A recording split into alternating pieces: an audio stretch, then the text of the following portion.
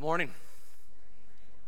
So good to see you here in the auditorium. Welcome to everyone who's watching in the venue and those who are joining us online. Thanks so much for being with us today. My name is Adrian. And if we haven't met yet, I'd love to connect with you after the service. We're seeing a number of new coming families over the past several weeks and really grateful for that. If you're new here, as Kent just said on those announcements, we'd love to meet you whenever you're ready to introduce yourself to us and love to connect you with any of the ministries that we have going here. If we can be of assistance to you, please let us know. I got my Next Generation Kids Ministry t-shirt ready for VBS this week. I got my mask. I got my Bible. It's going to be a great week of VBS, isn't it? A little bit different this year, but it's going to be a great week. Yeah, you can clap for that. Thank you. I am truly so grateful for our kids ministry leadership team and the work that they've done over these past months. Back and forth, can we have this? Can we not have it? And then they've arrived at something where we're going to have 180 or so kids here and then many others watching online and over 90 VBS workers. We're going to invite some of them up at the end of our worship service today. If you're a VBS worker, you may not have known this, but we're going to ask you to come forward and we're going to pray for you at the end of the worship service, as this is a critical week for our kids and a great week. You probably remember from childhood, VBS is a tremendous week to grow in your faith. And that's what we're asking God for, to connect with those who are less churched, maybe unchurched altogether, but also asking that God will grow our kids in their faith as well. And we'll pray about that here at the end of the service today. You know, many restaurants have what they call a special sauce. Something that kind of is supposed to differentiate them from the other restaurants. You go to McDonald's and you order a Big Mac with special sauce, okay. You go to Raising Cane's and you get cane sauce. You go to Arby's and you get Arby's sauce. You go to Chick-fil-A and you get... Who came up with these ideas? Oh boy, these are really big strategic stretches, creative stretches. Chick-fil-A sauce, Arby's sauce, cane sauce. Well, it was tough to come up with those ones. But the idea was, let's come up with some kind of sauce that would differentiate us from the other restaurants, that people would think about when they think about our restaurant, would make us unique, and they would come back for that special sauce, whatever it is. Did you know that Christianity has a special sauce? Spicy sauce. Incorrect, but but sometimes it is spicy. You're right about that, brother. That's not what I was looking for, though. The special sauce of Christianity is grace. Grace is that which differentiates Christianity from every other worldview you can think of. Grace is what differentiates Christianity and keeps people coming back to Christianity as opposed to Judaism or Islam or Hinduism or Buddhism or atheism or any other worldview. It is our special sauce. Now, what is grace? Here's a simple definition up on the screen. Grace is, simply put, treating people better than they deserve. Let's say that out loud together. Join me. Grace is treating people better than they deserve. Okay, I heard it better from the venue this morning than I did from the auditorium. Grace is treating people better than they deserve, and this is the special sauce of Christianity. It comes to us through the gospel of Jesus Christ, that when you embrace Jesus Christ as your Savior and Lord, He gave you His grace. That free of charge, He forgave you and invited you into His family. Invited you into the Father's family, gave you the Holy Spirit. You are welcomed into God's family. You get all of His embrace and all of His presence through the life, death, and resurrection of Jesus. He treats you better than you deserve. You believe that? Okay, that's what is unique about our faith. And the Christian teaching is that this would come into us and then it would flow through us. You know, Hinduism and Buddhism, that's actually my background, and some of you know my story. I'll share it some other day for those who don't. But Hinduism and Buddhism have this idea of karma. And karma is this: you are presently in your suffering working off the misdeeds, the sins from your previous lives. It ain't a happy-go-lucky tip jar, I'm sorry. That ain't karma. It's working off the misdeeds from your previous life. It's your debt. Okay, Judaism teaches eye for an eye, tooth for a tooth. Islam teaches the same. Eye for an eye, tooth for a tooth. The standard de facto belief amongst most people that I interact with goes something like this: if you don't hurt me, I won't hurt you. If you're kind to me, I'll be kind to you. As long as you help me, then I'll help you. But grace is different. Grace is no matter how you treat me, I'm going to treat you better than you deserve. And this is what God would intend to distinguish us from all others. Keep that in mind as we read this morning's passage, 1 Peter 3, verses 8 through 12, just 5 short verses this morning. Rather than turning there this time, you could turn there a little bit later in the message if you'd like, but all the verses will be up on the screen. 1 Peter 3, 8 through 12. Again, in the back of your Bible, you probably know how to get there by now. If you don't know how to get there, God's given us a table of contents too. But I'm going to read this passage, and what I'd like you to do is sit back and simply listen to it. I don't want you to read it. I want you to sit back and listen to it. And perhaps close your eyes, if you're willing to participate with me in this. Close your eyes. I'll keep mine open while I read it. Extend your hands, if you're willing, because to extend your hands is a position of receptivity. It's saying, I'm open to you, God. What is it that you want to put in my hand today? 5 verses. 1 Peter 3, verses 8 through 12. Finally, all of you, be like-minded. Be sympathetic, love one another, be compassionate and humble. Do not repay evil with evil or insult with insult. On the contrary, repay evil with blessing. Because to this you were called, so that you may inherit a blessing. For whoever would love life and see good days must keep their tongue from evil and their lips from deceitful speech. They must turn from evil and do good. They must seek peace and pursue it. For the eyes of the Lord are on the righteous, and his ears are attentive to their prayers. But the face of the Lord is against those who do evil. Well, Father, we ask that you would teach us this morning. What is it about this special sauce of Christianity that you want to teach us today? We extend our hands to you and we say that we are open to you, God. If there's something for our lives right now that you would like to teach us, we welcome that. If there's something about the way that we would speak, we welcome that. If there's something about what we've believed about ourselves and what we need to believe about ourselves, what we need to believe about you and your gracious character, we welcome that, God. Please teach us, Father. We submit ourselves to you through Christ our Lord. Amen. This is a really simple passage. Let me break it down. Verse 8 says, be considerate to one another, love one another, live in harmony. Verse 9 says, people are going to oppose you, people will be mean to you, people will insult you and even do evil to you. Treat them in a different way. Bless them. Verse 11 says, seek peace, pursue it. Do good even to those who would do evil to you, you seek peace. And verse 12 says, the eyes of the Lord, the ears of the Lord are attentive to those who do his will, who live this way, who live out of holiness. His ear is attentive to us.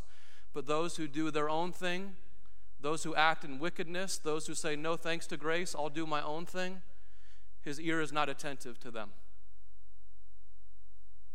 It's a simple passage, very straightforward. But simple ain't easy, is it? In essence, if you were to break this passage down in 4 simple action-oriented statements, it would go like this. Stay together. Expect insults. Don't retaliate. Seek peace. Those 4. Stay together. Expect insults. Don't retaliate. Seek peace. Very, very simple passage. I don't need to explain it really anymore. What we need to do is think about how we would live it. So what I'd like to do here for the remainder of our time is give you a couple tools for your tool belt to begin to more and more, or to continue more and more, to operate in the grace that we have received from our Lord and Savior, Jesus Christ. Consider this a little bit of an equipping time on the special sauce, the cornerstone, the very foundation of our faith, Christianity. This is not auxiliary to our faith. This is not secondary to our faith. This is the main thing of what we receive and then what we go on to live. I know a teacher in this church who was taught for many years, and he shared a story with me some time ago that he was in the middle of a lecture for his high school class. And he was probably 5 or 10 minutes into the lecture explaining a very difficult to understand concept. And as he's going on trying to explain this concept, all of the students are listening to him, or at least he hoped they were all listening to him. But one of the students decided to interrupt him in the middle of his lecture. And this student said, "You have got to be the most disrespectful person I've ever met." Whoa. Could you imagine hearing that from a 16-year-old as you're in the middle of your lecture, as you're the only one speaking, someone interrupts and says, "You've got to be the most disrespectful person I've ever met"? What do you do with that? You know, it strikes me that if you live a few years as an adult, you're going to have an experience like that. And if you live a few months as a teenager, you're going to have an experience like that. And if you're a person with a disability or an impairment or a mental illness of any kind, you're going to have experiences like that. What do you do in that moment? This man paused and he collected himself. Perhaps he prayed. Maybe he counted to 5. Maybe he counted to 500. I don't know. But he collected himself, and in that moment he said, "Thank you. Do you have anything else that you'd like to share?" Silence. And he moved on with his lecture. Some moments later, the bell rang and the class ended, and the class leaves the classroom, except for a few students who come to this teacher, and they say to the teacher, "Why did you let her get away with that? Why did you allow her to insult you? Why didn't you put her in her place as you should have?" To which he said, "What good would that have done?" Fast forward a couple weeks, this young lady came back to this teacher a couple weeks later, and before class started, she said, "May I have a word with you?" And she says to him at the beginning of class, before the other kids are in the room, "I'm sorry about what I did a couple weeks ago. It wasn't you. It was me. It was my home life.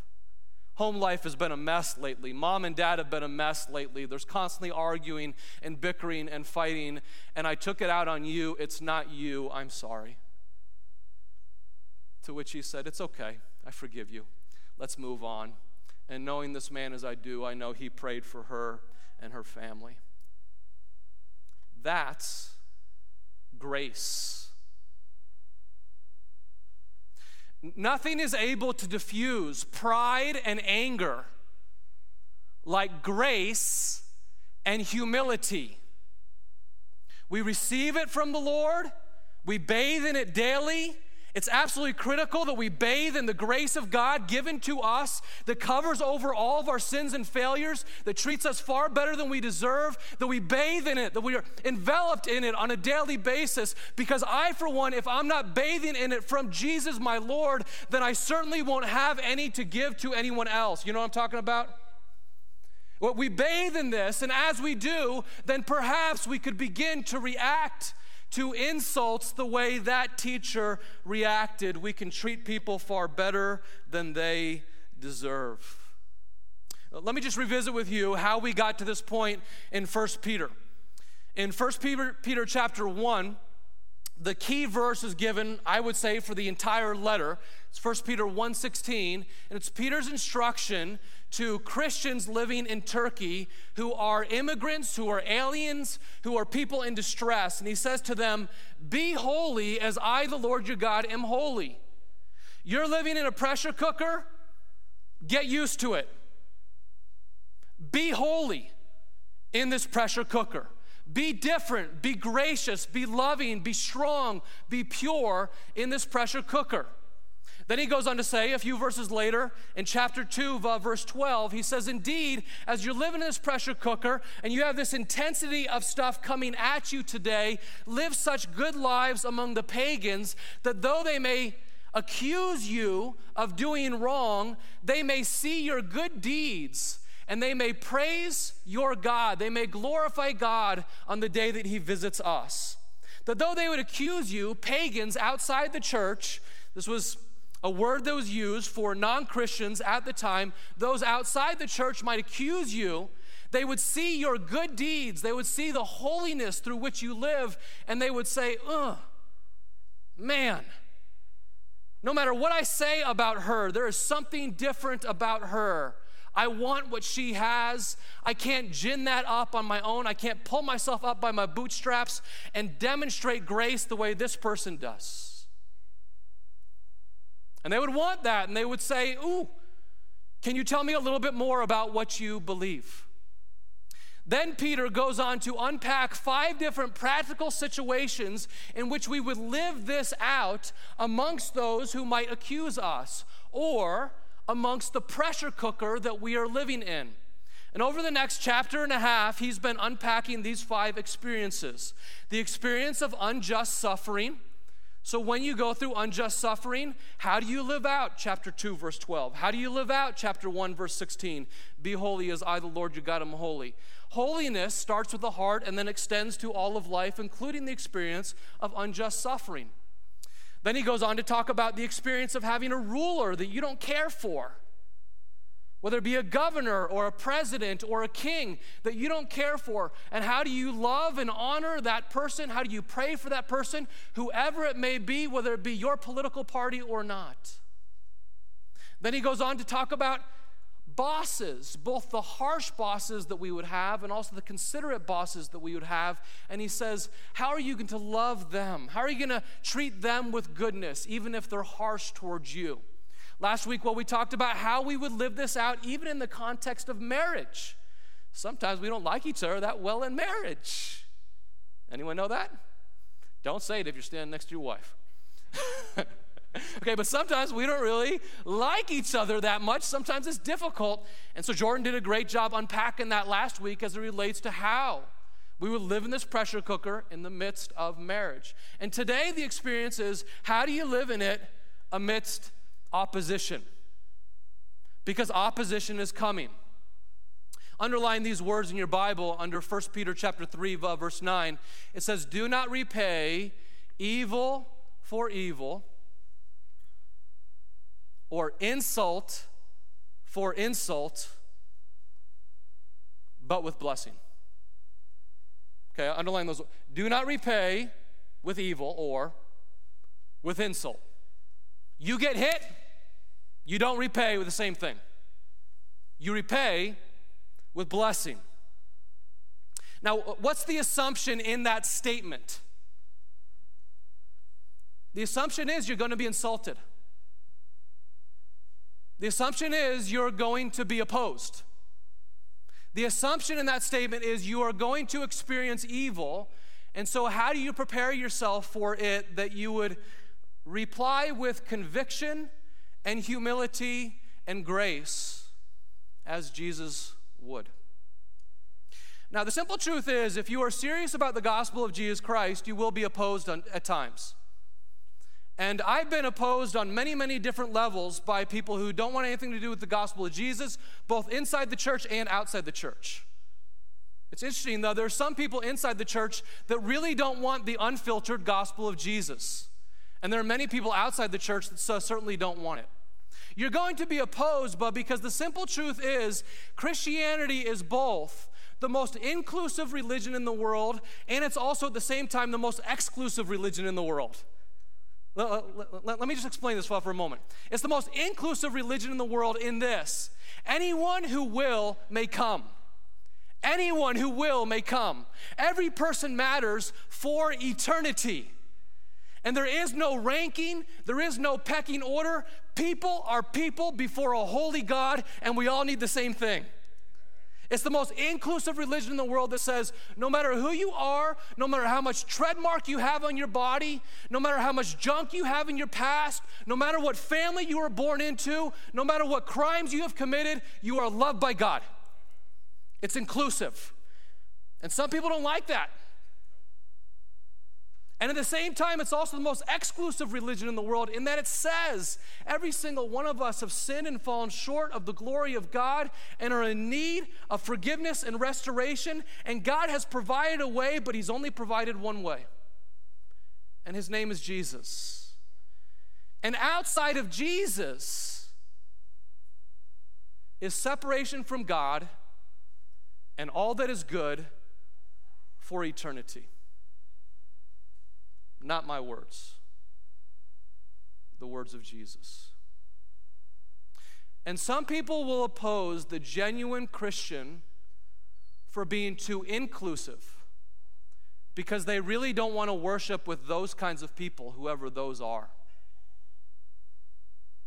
And other people will oppose the genuine Christian for being too exclusive because they say that Jesus is the way. But either way, if you're serious about living it out, if you're serious about speaking it up from time to time, expect to be opposed. It's all over the Bible. 2 Timothy 3 says this: in fact, everyone who wants to live a godly or a holy life in Christ Jesus, what does it say? How you like that promise? We were talking a couple weeks ago about the promises of God. Oh, how faithful, God, you are to your promises. Thank you, I'll be persecuted. No, it doesn't. We're not really excited about that one, are we? But this is a promise of God. All right, how about Matthew 5, 10 and 11? There's a congruence in the Bible. I'm trying to show you in this series, 1 Peter. I hope we're doing our soap notes each week, that we do these cross references and we see the congruence in the Bible. We see it in Peter, we see it in Paul, we see it fall from the lips of Jesus. Blessed are you when people insult you and persecute you and falsely say all kinds of things about you because of me. Great is your reward. Rejoice and be glad. The gospel-centered response to any and all opposition to people who don't like you and to those people that you really don't like is very simple. The gospel-centered response to opposition, whether you like them or not, whether they like you or not, is grace, not retaliation. And again, this is the special sauce, this is the cornerstone, this is the cross of Christianity. It's not a secondary thing. The gospel-centered response to opposition is grace, not retaliation. Like anyone can trade evil for evil. Anyone can trade insult for insult. Any teacher could have put that student in her place, but that teacher that I mentioned chose to pause, collect himself, pray, and treat with blessing. That's unique. And so it stands out across the backdrop of darkness that we're living in even today. My grandpa, God bless him, rest in peace, wonderful man. He was just a wonderful man of God. And he used to say to me, Adrian, remember, Adrian, you can get passionate at times. Did you know? Adrian, remember, he would say, bees are more attracted to honey than vinegar. Honey attracts more bees than vinegar does. Don't get bitter, Adrian. Don't get prideful. Don't get angry. Be sweet. Be gracious. May people see you and think of winsomeness and mercy and love, because honey attracts more than vinegar. Grace enables influence. Grace enables influence. That teacher had far more influence in that student's life because he demonstrated grace. You can influence people you would never influence by blessing them when they are different than you. Grace enables influence. Now, you might ask the question, why does God ask me to operate with grace to those who would oppose me? That doesn't seem fair. And I get that. It doesn't seem fair, and truly it is not fair. It's unique. It wasn't invented by any man. No man, no woman would invent grace. It was invented by God. It's one of the strongest apologetics for Christianity. This is the only faith that has grace in its values. It must have come from a different place than mere humanity. So why is it that God asks us to respond this way? Verse 9 says, because to this you were called, and to this you may inherit a blessing. You were called to this, that one day you would inherit a blessing. My friends, there was this man who was silent before his accusers. There was this man who loved those who hated him. There was this man who was kind to the just and the unjust alike. There was this man who loved those who would spit on him, who would pray for those who persecuted him, who was kind to those who hated him. There was this man who was gracious, yet challenging to super conservative Pharisees. And he was gracious, yet challenging to super liberal Sadducees, to both of them. There was this man who was gracious and challenging to the just and the unjust alike, who was gracious yet challenging to criminals, to prodigals, to the sexually immoral. There was this man who was strong for the weak and who was patient for the brokenhearted, who lifted people out of their despondency and brought them near to God. There was this man who treated me so much better than I deserve. And his name is Jesus. Jesus, Jesus. And to him we are called. We're called to this, to be little Jesuses, to represent him, to be his body in this broken and messed up world.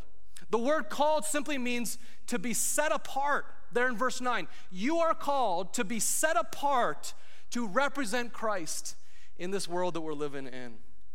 Let me just break down a few application questions that I get out of this passage as I was doing my soap note through it this past week. Here's a few application questions that perhaps you would consider. Friends, this is a really, really, really good passage to keep in mind, perhaps even to memorize over the next 100 days as the election rolls around. Would Democrats find you to be gracious? Would Republicans find you to be gracious? This is a really good passage to keep in mind as you think about your social media posts. Would people on social media find me to be gracious? One of the things that I do when I post on social media is I edit it, and I review it, and I edit it again, and I ask the question, would those who disagree with my position find me insulting? And if there's anything that those who would disagree would find insulting about this, then I delete it altogether. and if I cannot state it in a way that is not insulting to those who would disagree, but actually would be a blessing to those who disagree, even as we acknowledge disagreement on positions, then it's not worth stating. I'm taking a fast from social media and from all kinds of media right now, so it doesn't really apply for me right now. But when I go back on, that's critical for me, because I got some opinions. Do your neighbors find you gracious? That as you invite them over for coffee, as you invite them into your home for a meal, as you sit down and you get to know each other and you find out that they believe very different things than you believe, do they still find you to be gracious? You see, our goal as Christians is not to win arguments. Our goal as Christians is to win people to Christ. It's not to win arguments. It's to win people to Christ. And we're living in this intense pressure cooker here in 2020, are we not? I mean, it's getting hot. It's getting angry. It's getting pressure-packed. It's getting intense. And grace is the pressure release valve that releases some of that pressure. It enables us to interact with others in a different way, not to get into this dog-eat-dog, insult-for-insult thing that's going on all around us. It enables us to go above that and to treat people with the love that we have received from God. To this we were called, that we would inherit a blessing. You see, when we live this way, someday God is going to reward us. On the other side of death, in eternity, God gives us rewards. Yes, for the way we serve others, but also for the way we are gracious toward others, the way we represent Christ toward others, the way we treat people as image bearers with us of the very likeness of God. Now, I got to admit, as I process through all of this, I like insults personally about as much as I like lima beans. I'd rather hear anything from you than an insult. I'd rather eat any vegetable besides a lima bean. I hate insults. But if you're going to be in the public eye at all, you're going to be insulted. You're going to be critiqued. And I deal with that, just like you do. We all will, if you're serious about Christ. And so how do you prepare yourself for the insults that are coming? I want to give you 3 really, really quick tips. Very simple. Write these down. This is a training time. The first way that you deal with an insult is simply expect it. Expect insults. When you expect that you will be critiqued, when you expect that people will disagree with you, and that's okay, it blunts the edge of the insult. It becomes no big deal. This is just another person. Okay, number 2, think about how the gospel applies to the insult. You expect the insult, and then you think about how the gospel would apply to the insult. One of the things that I do when I'm critiqued is I say, God, would you please remind me that I have only one God and only one judge, and I live before an audience of one. The gospel says that I have one God, and this person is not it. And so I take this insult into your arms, God, and I ask you, God, is there some wheat in this that I need to ingest, that I need to learn from this person, that they've seen something in me that is wrong, and I need to learn from this? Where's the wheat, and where's the chaff? And would you take the chaff and just blow it to the wind? And if there's wheat in this critique that I am receiving, then I receive it. Even as I know this person doesn't ultimately judge me because I live before an audience of one, and they need the very same thing that I need. We both need the grace of the gospel of Jesus Christ. Okay, you just repeat these things when you're critiqued. This is called preaching to yourself the gospel of Christ. It's not enough for me to preach the gospel to you. You have to preach the gospel to yourself. And then finally, ask God's help in giving grace in response to that insult. Again, I don't have this in me. What I'm talking about here today, I don't have it in me. But I go back to John chapter 15, verse 5. I am the vine, Jesus said. You are the branch. Remain in me, and I will remain in you. And then you'll bear much fruit. Apart from me, you can do nothing. So Adrian, you cannot do this on your own, but in Christ you can do it. So I ask you, Father, would you please give me grace in this moment that I would respond the way Jesus would, the way Jesus did when he was insulted. Okay, final word here, though, this morning. This is the result of grace. When we choose to operate well with grace, the result is peace. Would you raise your hands with me, both here and in the venue, if you would like more peace in your relationships? Anyone else? 2 hands for me, okay? I'd like more peace in my relationships. Yes, please, Jesus. More peace in all of my relationships. It strikes me like some people are natural peace breakers. You know those people? That they're just like naturally good at coming in and creating division. There's natural peace breakers out there. Almost all of us are naturally peace lovers. Like, we want more peace in our relationships. All of us want that. But very, very few people do the hard work of peacemaking. There's very few peacemakers. There's lots of peace breakers. We're all peace lovers. Very few of us are peacemakers. But verse 11 tells us just that. It says, turn from evil and do good, seek peace and pursue it. Run after it. Fight for it. Go to someone who is wrong. Go to someone who you are in the wrong with. Go to someone that you know there's tension between us, and operate with grace as you go to them. Seek peace and pursue it. This is the way God would expect us to operate inside the family of God. And this is the way God would expect us to operate with those outside of the family of God as well. That we are representatives of the grace of Christ. That we're not agitators. That we don't hold on to an idolatry about my opinion. That we're not quarrelsome. That we quickly admit when we've missed the mark. We ask God for His grace, and He gives it. That we choose not to live in a dog-eat-dog world, but we choose instead to live in the kingdom of God, in which we respond with humility and peace and grace that treats people far better than they deserve. And that shines. So, Father, we're asking for your help. As I just said, this is the special sauce of Christianity, and even so, we recognize it's not natural for us. It's not something we can do on our own. We can do it only by staying intimately connected to the vine, who is Jesus Christ.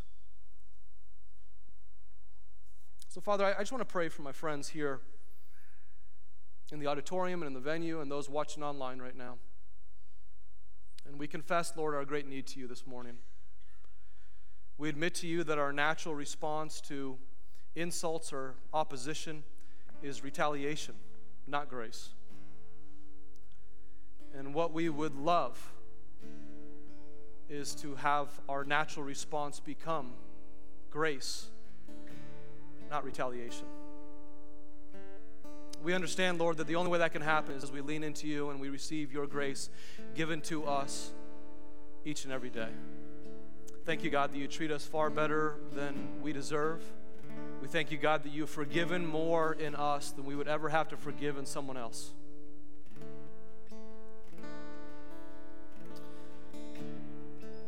Father, would you please use us even this week to be peacemakers with others in this church family, with others in our own families, and with those in our communities. We admit that we will need your help every step of the way, but we want this because it's what makes our faith so special. We give you glory every step of the way, Father. Thank you for your mercy. Thank you for your love. Thank you for your grace to us. We give you all glory in Jesus' name.